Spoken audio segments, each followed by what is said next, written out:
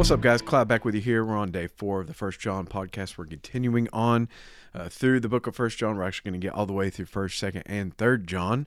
And so we've been in one sermon talking about love obeys. That's a common theme. John is writing this epistle, this sermon, this letter to the churches in Asia Minor.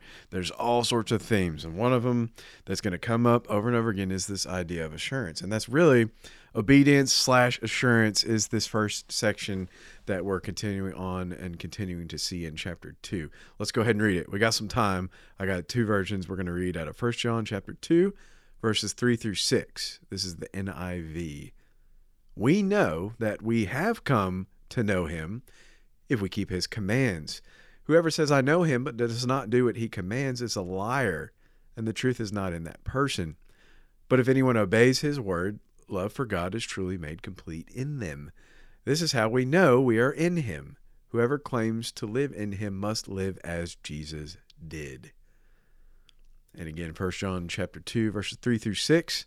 Here's the ESV. And by this we know that we have come to know him, if we keep his commandments. Whoever says, I know him, but does not keep his commandments is a liar, and the truth is not in him. But whoever keeps his word, in him truly the love of God is perfected. By this we may know that we are in him. Whoever says he abides in him ought to walk in the same way in which he walked. And so we had enough time to read both of those. Pretty similar. And so the big idea is that of assurance, or assurance of salvation. Now, I know this is an issue for some people than it is others. A lot of people struggle with assurance. I know this is generalizing or stereotyping, but anecdotally, me personally, right, I haven't struggled as much with this, but what I have personally observed is this generally seems to be the case more in folks that got saved at a real young age. Just seems to, right? Seems to be, just in my own limited observation or perception. Now, I got saved when I was 17, 18 in a coffee shop. I know the chair I was sitting in. I know the time of day, exactly where I was, everything, the whole conversation. A lot of people don't, when they're young kids and get saved, they don't remember a specific date. They start to worry about that. I hear that a lot, and it tends to be some folks that maybe got saved at a younger age. Now, again, that's stereotyping, that's generalizing, right? That's anecdotal. It's not necessarily always the case. Some people got saved later in life and then continue to struggle with assurance of salvation. So anyways, the point is, this is a theme that John brings up over and over again. And so he has some things to say about that. So that's really kind of one of the main points, that in obedience, that we see here in this text. And so for y'all, there's a ton of different people that listen to this. If you don't, that's fine. Maybe you know someone who does.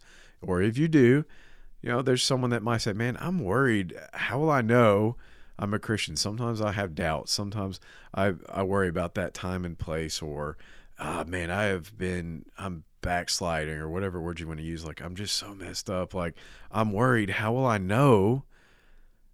And I would say, first of all, that's a pretty good sign if you're worried about it. Now, we don't need to be, have no assurance at all. But the fact that you're worried about, that's a good sign. That means you're sensitive to the Holy Spirit, hopefully, and that God is putting something on your heart. So that's good, right? It's good to at least ask the question. And so here in verses 3 through 6, well, the first answer to that was, man, how will I know? John says, you'll see evidence. You'll see evidence. How will I know that I'm assured, or how will I know that I'm in Christ is, well, you'll see evidence. Verse 3, we know that we have come to know him if we keep his commands.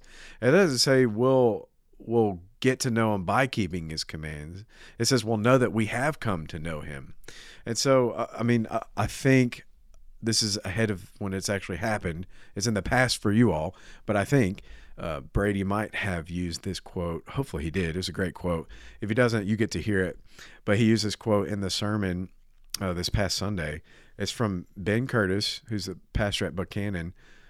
I don't know if this is original to him or he got it from someone else, but this is the first I heard it attributed to him. He says, grace is how we know God, but obedience and love is how you know that you know God.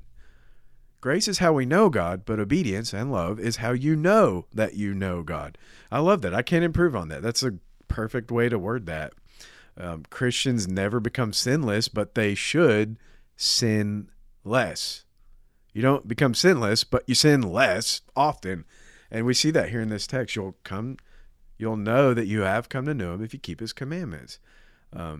And it's got some harsh language in there. If someone says, I know him, but doesn't keep his commandments, he's a liar and the truth is not in him. And now if that doesn't cause you to worry a little bit, be like, well, I don't keep them perfectly. Yeah, well, I don't think that's what John's talking about. He just says you'll see evidence. You're going to at least want to keep the commandments. You won't keep them perfectly, but you're going to see that evidence of sinning less often. And so that's a huge part. You'll see fruit. Right? That's not how you get into relationship with God, but it's how it's revealed that you are in relationship with God, right? So if you're worried, we'll have some assurance. If you see fruit in your life, that's a good sign. The second in these 3 verses, I'm trying to be funny here. Y'all, you've been with me for a couple episodes now, so thank you so much for obliging me. But this is what I wrote for the second point. Just excuse me, okay? I wrote, the dude abides. And that's an inside joke if you know what I'm talking about. That's fine. It's from a movie. I'm not recommending it, but you'll see evidence. And then number 2, the dude abides, man. Abides. It's a word. It's stupid, I know, right? It's a word that's been used 23 times. John's going to use it 23 times in this letter itself. So it's an important word, abide. It's like obeying Jesus, loving Jesus, and abiding. It's a natural outgrowth of knowing him in general.